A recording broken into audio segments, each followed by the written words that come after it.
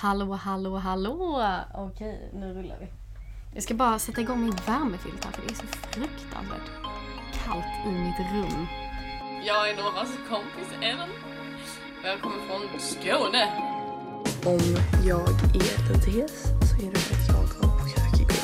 Det här är din fest med dina vänner och det är din dag. Och nu ska inte han vara där och förstöra det. What belongs to me will simplify me. And I don't have to do anything. Det är ett mantra. Jag är full.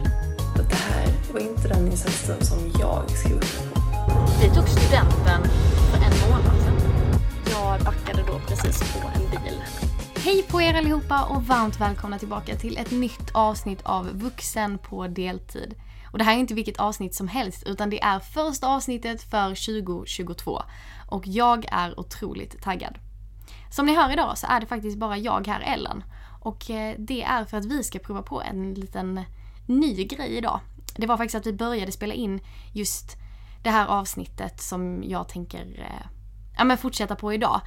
Började vi spela in tillsammans på GoToTio.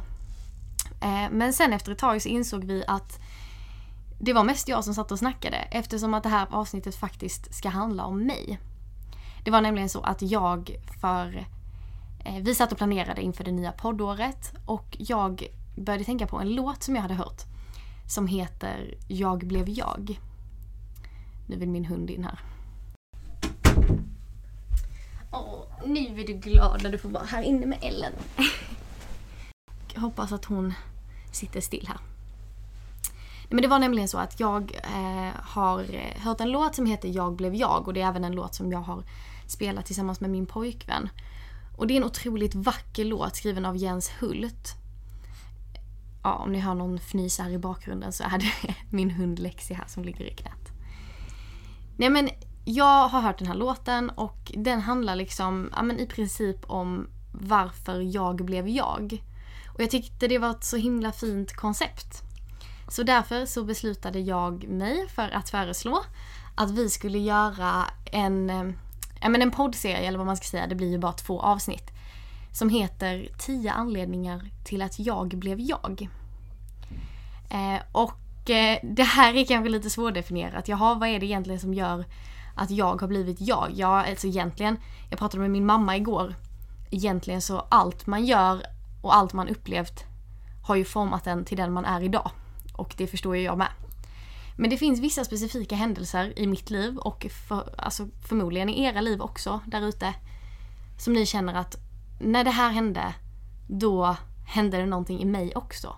Och det var någonting som påverkade att jag tänker på ett visst sätt, att jag tycker på ett visst sätt idag. Och jag tänkte dela med mig av de här 10 punkterna som jag har kommit på om mig själv. Så det här blir alltså mitt avsnitt om 10 anledningar till att jag blev jag. Och sen så här de kommande veckorna så kommer ju även Novas avsnitt att släppas, såklart.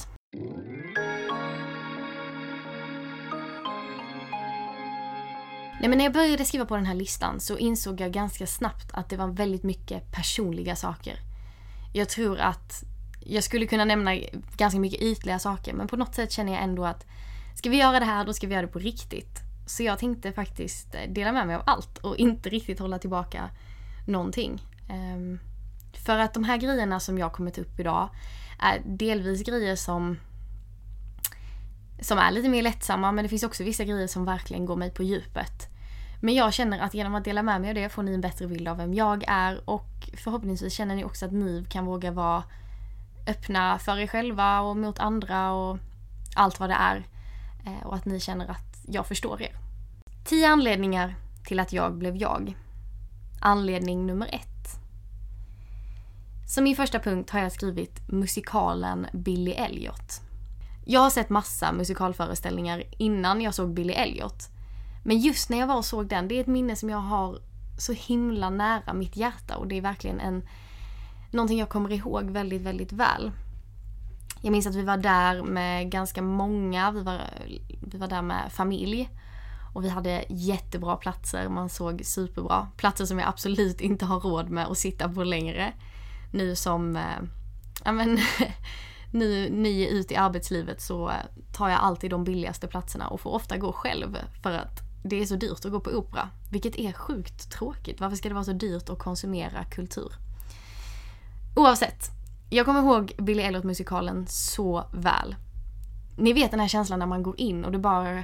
Alltså just när man tittar på musikal, det är som att man fångas i handlingen och det känns som att man är en del av det man ser på scen. Det är magiskt. Och har du aldrig varit på en musikal så rekommenderar jag ju självklart att du provar att gå på en, för att den känslan som jag fick i alla fall när jag satt där, det var det mest magiska jag upplevt. Och det har hänt mig en gång innan. Jag kommer in på en punkt lite senare, men jag såg också Mamma Mia-musikalen i USA. Och det var också en så här riktigt magisk upplevelse för mig. Men Billy Elliot-musikalen på Malmö Opera, det var då jag minns att jag för första gången tänkte, det här vill jag göra. Det är precis det här jag vill göra med mitt liv. Det här är vad jag vill ägna min energi och min tid åt. Det var då jag visste att jag ville bli musikalartist.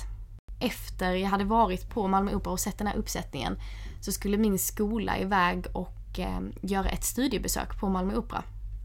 Och bara det var ju hur häftigt som helst. Vi fick alltså gå bak och vi fick se hur de... Ja, men vi fick veta allt om operan. Vi fick se hur de jobbar, hur kostymörerna jobbar, hur de jobbar med dekoren. Alltså allt bakom scen. Och vi fick då se Billy Elliot-kostymerna som hängde där och vad de satt och sminkade sig. Och jag kommer ihåg att det kändes så magiskt. Det var bara då jag visste att det här vill jag göra med mitt liv. Och min dröm ända sedan dess har ju varit att få stå på Malmö Opera och göra en musikal. Och jag jobbar fortfarande mot mitt mål. Men det är en svår bransch och jag har långt kvar. Min andra anledning till att jag blev jag. Då har jag skrivit skilsmässa. Och nu tänker ni, va? Du har väl inte skilt dig, Ellen? Nej, absolut inte. Jag syftar ju självklart på mina föräldrars skilsmässa. Även om mina föräldrars skilsmässa absolut är någonting jag idag är tacksam för. Alltså jag förstår ju själv att mina föräldrar är så mycket bättre isär. Så var det när det hände, och det kan fortfarande vara känsligt ibland. Men just när det hände så var det en fruktansvärd period av mitt liv. Det var inte bara skilsmässan, utan jag hade sån otrolig otur. När jag gick jag gick nog till och med i 4:e klass. Så skilde sig mina föräldrar. Min mormor gick bort och min bästa vän flyttade till Göteborg. Allt hände på en gång. Men så är det väl ofta med skit. Allt skit kommer samtidigt. Jag kommer ihåg att det var då alla mina psykiska issues började. Eller det är i alla fall det jag känner igen som startskottet för det. Det hela började ju med att mina föräldrar skilde sig. Och jag mådde sjukt dåligt. Ja, och sen så kom ju allt annat precis efter. Liksom. Det var bara en fruktansvärd period med allt på en gång. Det var där någonstans jag började få lite så här konstiga issues. Jag fick för mig lite skumma saker. Det var bland annat att jag inte kunde äta med bestick som någon annan hade haft i munnen. Jag utvecklade någon form av basilskräck. Och det här är ganska vanligt när man utsätts för ångest. Att man blir väldigt, vad ska man säga...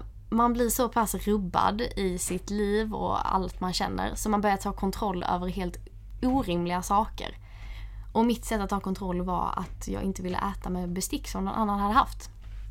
Och ni kan ju tänka er när jag fick ha med mig plastbestick som var mina egna till skolan. Och när vi gick på restaurang så hade jag alltid med mig det. För att jag tyckte det var så äckligt. Och det är jättemärkligt så här i efterhand. Men det var verkligen ett tecken på att jag inte mådde bra. Och jag försökte ta kontroll över andra saker alltså saker som jag faktiskt kunde påverka. Jag började därmed gå till vår skolkurator. Och vi fick en jättefin relation. Hon hjälpte mig verkligen så mycket. Och det finns en sak som hon sa till mig som jag minns väldigt, väldigt väl. Och det var att hon förklarade livet som ett korthus. Hela livet man samlar på sig erfarenheter för att bygga upp det här korthuset. Det finns de lättare korten som ligger liksom högst upp. Så att till exempel när någonting händer så trillar ett sånt kort, något som inte är så betydelsefullt, och sen bara bygger man upp det igen. Men för mig så var det så att när mina föräldrar skilde sig, min bästa vän flyttade och min mormor gick bort, så var det som att någon drog 3 av de där stabila grundkorten ut ur mitt korthus. Och det gjorde att allt rasade. När hon berättade det här för mig, det här med korthuset som bygger vem jag är, så insåg jag att hon har faktiskt helt rätt. Och ända sedan dess så brukar jag se på mitt mående som ett korthus som ibland rasar. Och det rasar på lite olika ställen beroende på hur stort det som händer är. Jag kan inte säga att mina föräldrars skilsmässa var anledning till att jag började må psykiskt dåligt. För jag vet inte. Och när jag tänker efter så har jag nog varit ett ganska orosfyllt barn hela mitt liv. Men jag minns att från och med att mina föräldrar skilde sig så mådde jag inte bra. Och som sagt, det var nog mycket som spelade in i i min psykiska ohälsa. Men mina föräldrars skilsmässa var en stor del av det. Och mina föräldrars skilsmässa är ju uppenbart en anledning till att jag är som jag är idag. Jag flyttade varannan vecka. Jag var med om att min mamma och min pappa träffade nya. Jag fick verkligen... Alltså ni som själva har skilda föräldrar, vilket de flesta verkar ha. Ni känner säkert igen er i vad jag menar. Det var verkligen... Alltså allt ändrades.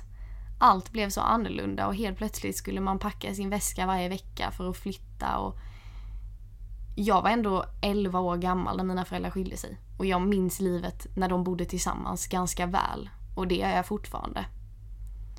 Jag tror också att deras skilsmässa någonstans i grunden är undermedvetet anledningen till varför jag inte gillar julen. Jag har alltid hatat att fira jul. Och kanske är det just för att jag inte får fira den med alla jag älskar samtidigt.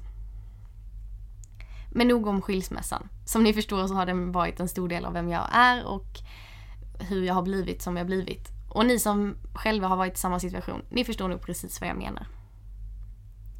Min punkt 3, ja den är lite lättsammare. Jag har skrivit Disney Channel.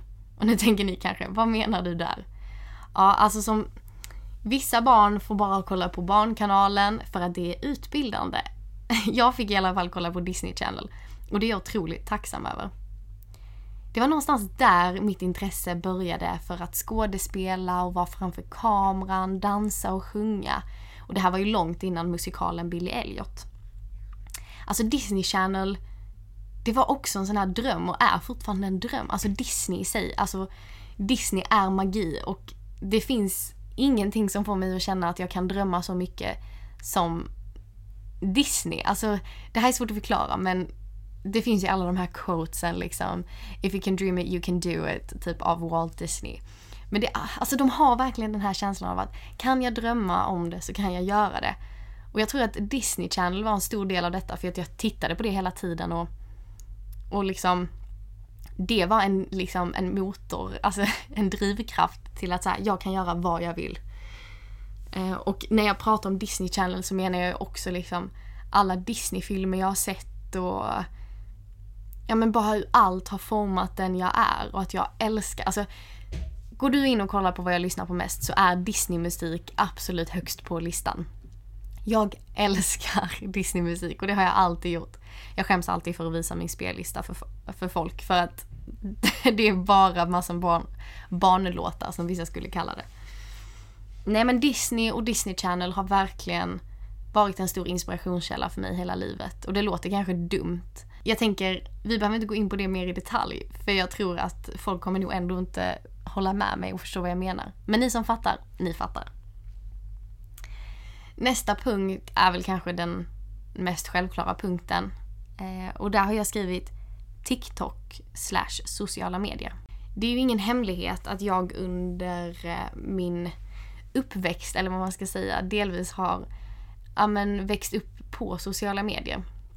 Det har varit en ganska stor del av vem jag är och vem jag varit. Det hela började när jag gick i 7:an och jag skaffade appen Periscope. För er som inte vet vad Periscope är så är det, eller jag vet inte ens om det finns längre, men det var en app där man livestreamade och folk kunde titta på ens livestreams. Och det där började jag med när jag gick i 7:an. Jag var inte så gammal då och det var väl ganska konstigt att jag befann mig på en sån plattform. För det fanns mycket skit där och jag fick läsa massa saker som någon i 7:an, alltså någon som är 13 år gammal, absolut inte borde läsa. Men jag började växa där och jag fick ganska mycket följare, vad jag skulle säga då. Jag tror jag hade runt 2000 följare och folk som aktivt tittade på mina streams. Jag livestreamade varje dag. Det var typ det bästa jag visste. Och någon gång där omkring, jag måste tänka 2016 kan det varit där, då kom ju Musical.ly, eller TikTok som det numera heter. Det här var ju en perfekt app för mig som älskade att sjunga, dansa, spexa och hålla på. Så att jag provade den. Och i början förstår jag att jag var ganska pinsam. Allt jag gjorde var ganska pinsamt. Det tog många år för mig att växa på sociala medier. Det gick ju inte bara över en natt. Men tack vare mina sociala medier har jag fått jag har fått förfrågningar och jag har fått liksom, vad ska man säga, möjligheter som jag aldrig hade fått annars. Och jag är så otroligt tacksam för alla som har följt mig och som fortfarande följer mig. Jag vet att mitt TikTok-game bara går neråt och då att jag tappar följare varje dag. Men de jag har och de jag haft, det kan ingen ta ifrån mig. 2019 så var jag nominerad till topp 5 TikTok i Sverige. Och det är en titel som jag fortfarande bär väldigt stolt. Jag är stolt över att jag struntade i vad folk sa om mig när jag började med mina sociala medier. Jag är stolt över att jag sket i alla de som skrattade åt mig och de som skrev elaka saker till mig. Jag bara körde min grej och jag gjorde det så jävla bra. Och det lönade sig i slutändan. TikTok har verkligen varit en stor del till att jag är vem jag är. Jag tror på mig själv. Jag vågar drömma. Och det har också gjort att jag är väldigt stolt över mig själv och vad jag kan prestera. Så sociala medier har absolut varit en stor del till att jag är vem jag är. Och det är väl egentligen en stor del i allas liv. Alltså jag menar, vi scrollar på vår telefon och vi håller på hela tiden. Men för min del så är det just det här att jag blev stor på sociala medier och att jag har fått träffa alla fina följare och att jag har fått träffa andra kreatörer. Alltså det är saker och erfarenheter som kommer finnas med mig livet ut och jag är så otroligt tacksam för det. Min nästa punkt är högstadiet. Det här går lite ihop med mina sociala medier. För som ni kan förstå, när man kommer från en liten by på landet och man börjar växa på sociala medier så är inte det så populärt hos många. Jag började växa när jag gick i högstadiet och jag gick dessutom på en kommunal skola ett tag för att jag gick på privatskola, bytte till kommunalt och sen bytte jag tillbaka till privatskola för att göra historien kort. Men under den lilla perioden som jag befann mig på den här kommunala skolan så hade jag det tufft. Det var väldigt, väldigt, väldigt tufft psykiskt. Jag hamnade i en kompisgrupp som jag inte mådde bra av. Jag kände mig inte rättvist behandlad. Och det var också därför jag sen valde att byta tillbaka till min gamla skola. Men att bli stor på sociala medier och gå på en stor högstadieskola var inte heller lätt. Det skrevs mitt namn på bussar och på tavlor i klassrum. Jag var 13 år gammal när folk gick runt och skrev Adda Kokobellen på Snap, hon skickar nudes. Jag var 13 år gammal när jag fick läsa de här sakerna. Och det var faktiskt inte lätt. Men högstadiet, trots att det var så himla tufft och att det var så himla jobbigt, så gav det mig också lite skinn på näsan. Jag vet i efterhand att människorna som var elaka mot mig eller som tyckte illa om mig när jag gick i högstadiet egentligen bara var osäkra på sig själva. Och jag kan säga att det finns många som har kommit tillbaka i efterhand och sagt att fan vad jag tyckte du var cool egentligen. Jag vågade bara aldrig erkänna det. Det är skönt att motbevisa alla som trodde att jag var ingenting i högstadiet. Men som sagt, jag är glad för tiden i högstadiet för det har verkligen gjort mig till den jag är.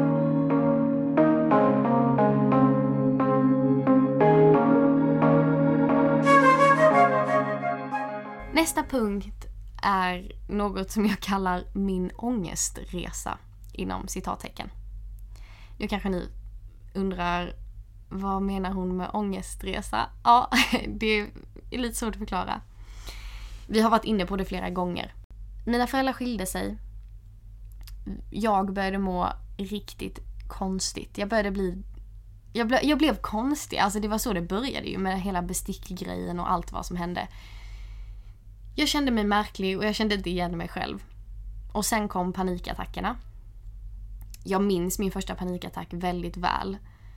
Jag kommer ihåg att jag var i Danmark på semester med min pappa och min lilla syster.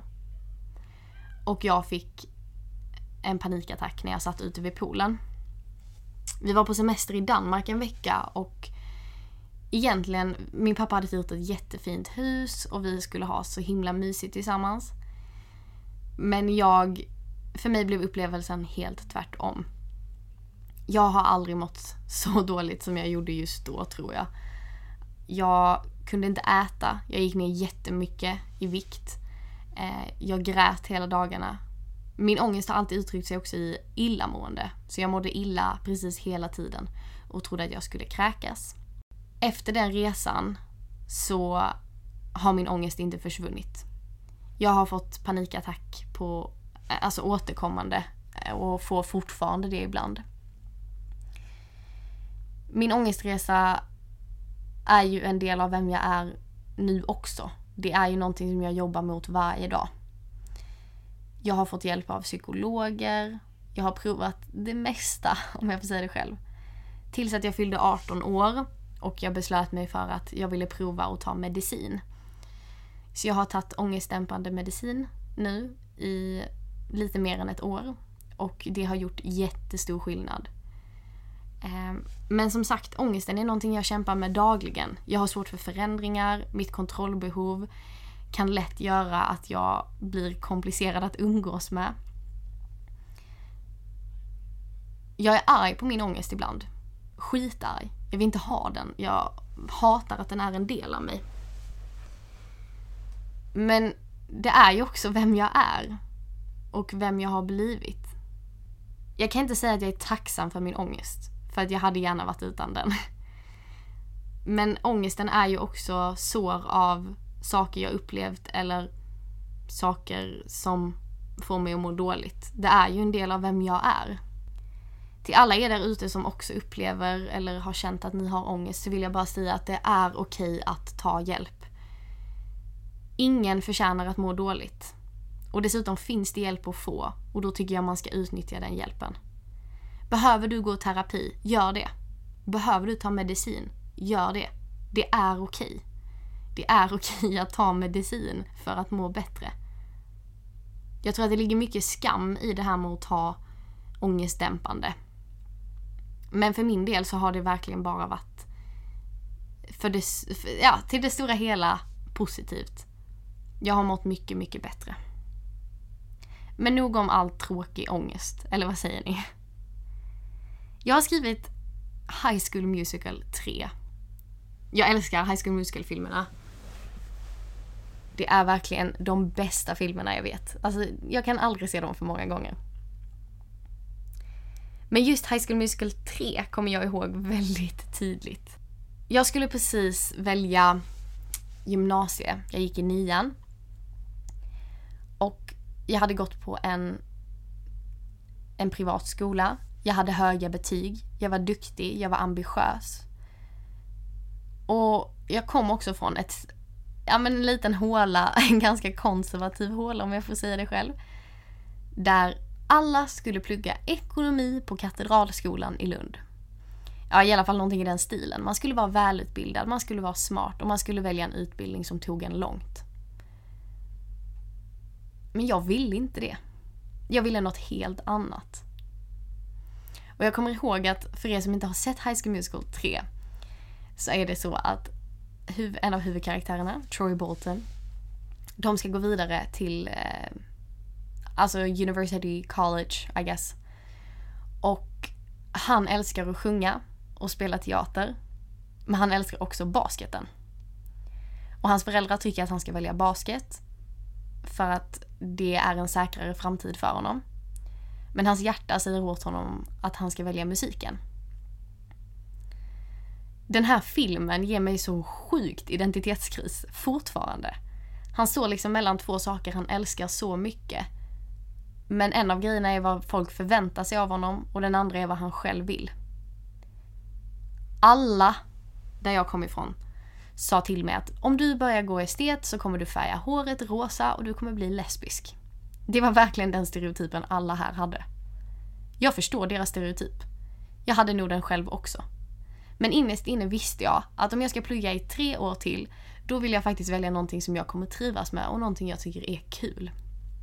Och det var musiken. Så High School Musical 3, det är en film som gav mig lite livsperspektiv.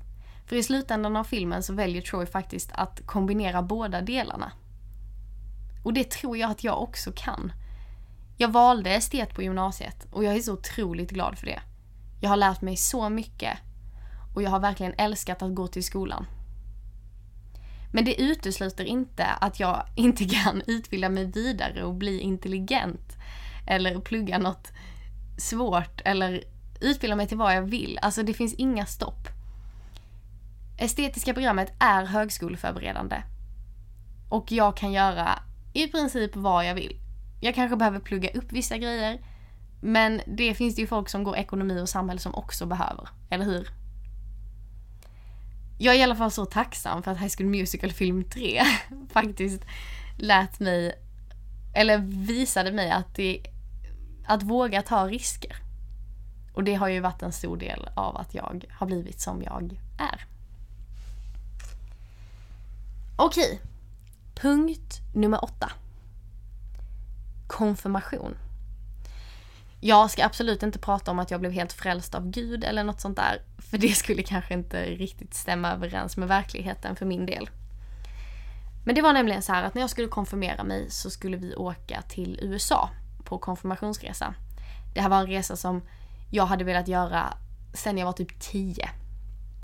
När jag började drömma om den här konfirmationsresan så var jag inte sjuk i min psykiska ohälsa. Men som ni nu vet så skilde sig mina föräldrar när jag var 11 och min psykiska ohälsa tog fart.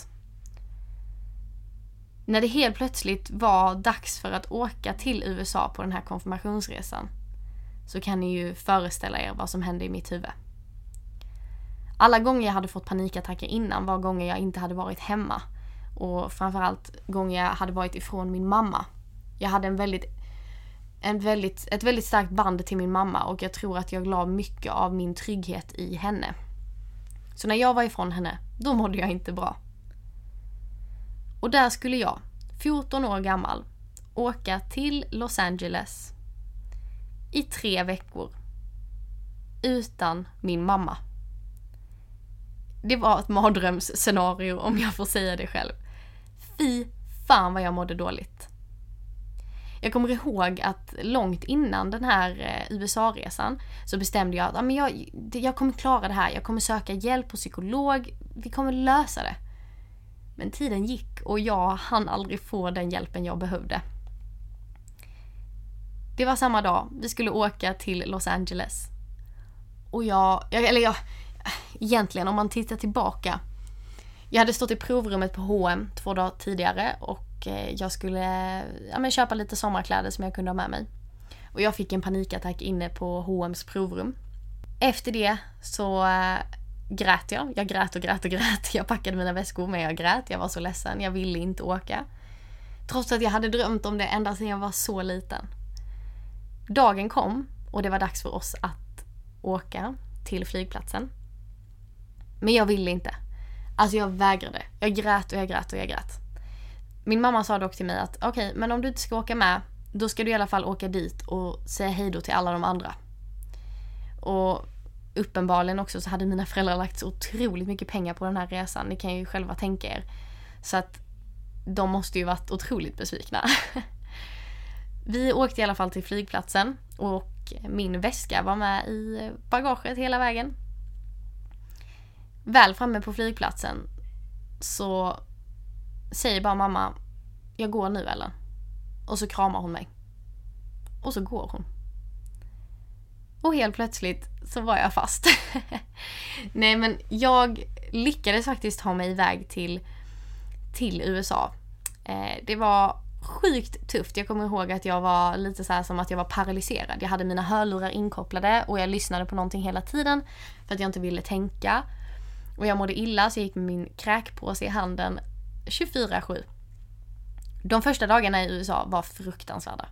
Jag åt inget, jag sov inte, jag mådde så dåligt. Men sen, som jag nämnde tidigare, så var vi på Mamma Mia-musikalen i Hollywood Bowl.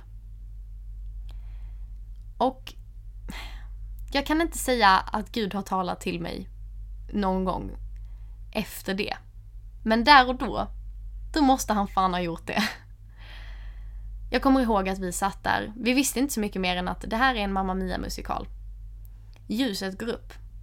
Och vem är det som sitter på scen? En av mina största idoler, Dove Cameron. Jag börjar ju total storlipa. Sen kommer han som spelar Sky in på scen. Vem tror ni det är? Ingen mindre än Corbin Bleu som spelar Chad i High School Musical. Jag kände mig frälst. Det är allt jag kan säga.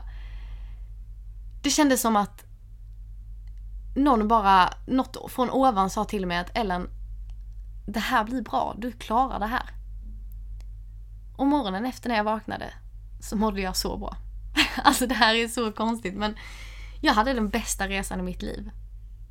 Trots min ångest och trots allt jag hade varit så jävla rädd för och att jag hade skjutit upp det så otroligt länge.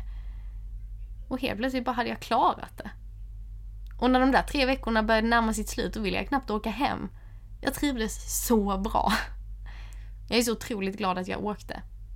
Och det har också varit en bekräftelse till mig själv att jag klarar det här. Jag klarar fan mer än vad jag tror. Och det är någonting jag fortfarande kan tänka tillbaka på när jag är rädd för att inte lyckas eller när jag måste göra någonting som jag tycker är skitjobbigt. Jag ger mig själv en klapp på axeln och bara, men Ellen, du har klarat det här förr. Du klarar det nu med.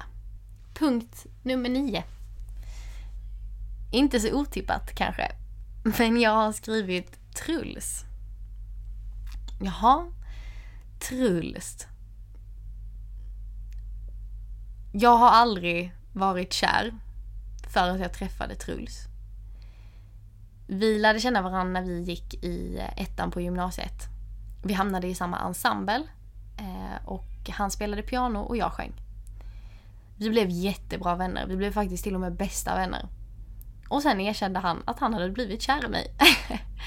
Vilket gav mig total panik i början. Men det dröjde inte länge innan jag kände samma sak tillbaka. Och nu har jag och Truls varit tillsammans i över 2 år. Och jag personligen har aldrig varit så lycklig som jag är med Truls. Jag känner mig älskad och jag känner mig behövd. Och jag är så otroligt tacksam över att alltid veta att okej, det finns någon som älskar mig, det finns någon som vill prata med mig, det finns någon som jag kan komma hem till, det finns någon som vill klia mig på ryggen. Ni vet allt det här. Att bara ha någon och att ha honom, det har verkligen varit otroligt viktigt för mig. Inte nog med att jag älskar Truls och att han får mig att vara glad och må bra, så är han också så sjukt förstående. Ni kan ju själva förstå att det kanske inte alltid är så lätt att vara tillsammans med någon som lider av psykisk ohälsa och har diverse problem. Men Truls, han ställer fan alltid upp. Om jag ringer honom, då svarar han. Om jag behöver honom, då dyker han upp. Och han förstår och han lyssnar. Och det här har varit så sjukt viktigt och är så sjukt viktigt att ha för mig. Och jag är så otroligt tacksam. Truls har verkligen gjort mig till den jag är. Och han säger alltid rätt saker och vet precis hur han ska stötta mig för att jag ska må så bra som möjligt. Och det är jag så otroligt tacksam för. Min sista punkt är Swing It. Swing It är en dansskola som jag har jobbat på och som jag har gått på sedan jag var ganska liten faktiskt. Jag har dansat jazz och musikal och numera undervisar jag i både jazz, musikal och sång. Så jag undervisar flera timmar i veckan och jag älskar mitt jobb där, alltså så otroligt mycket. Swing It är också anledningen till att jag har fått göra julshower på Emporia. Att jag får göra Pippi Långstrump på Nyhetsteatern. Swingit har verkligen gett mig så mycket. Och det har gett mig vänner för livet. Och vänner som jag är så otroligt tacksam för. Och det har också gett mig exakt den grundpelaren jag behöver stå på inom mitt musikalande och dans och sång. Alltså de har lärt mig alla grunder som jag behöver för att utveckla mig vidare. Jag är så otroligt stolt över att vara anställd av Swingit och få jobba med och lära ut unga människor sång och dans. Det är bland det bästa jag vet. Och jag är också sjukt tacksam för vad Swingit har gett mig och vilka möjligheter de har öppnat upp för mig. Så Swingit är absolut en stor anledning till att jag är den jag är idag. Jaha, det var 10 anledningar till att jag är jag. Det är kanske lite oklart varför vissa saker har format mig så mycket som de har. Och som jag sa i början, allt jag upplever, allt jag gör formar ju mig och formar oss alla. Men just de här 10 sakerna, det är saker som jag minns extra väl, som verkligen har gjort mig till den jag är. Jag är tacksam för alla människor som har bidragit till allt det här jag pratat om idag. För att utan allt det här så hade jag ju varit någon helt annan. Jag har mått dåligt och jag mår fortfarande dåligt ibland. Men jag är också tacksam för det. För att må dåligt, det får en också att inse när man mår jävligt bra. Nästa gång vi hörs, då är vi 2 igen, kanske till och med 3. Och då ska vi prata om något helt annat, det lovar jag. Men jag vill tacka er för att ni har lyssnat och för att ni har hållit mig i sällskap. Och så får ni ha det superbra tills vi hörs nästa gång. Puss och kram på er!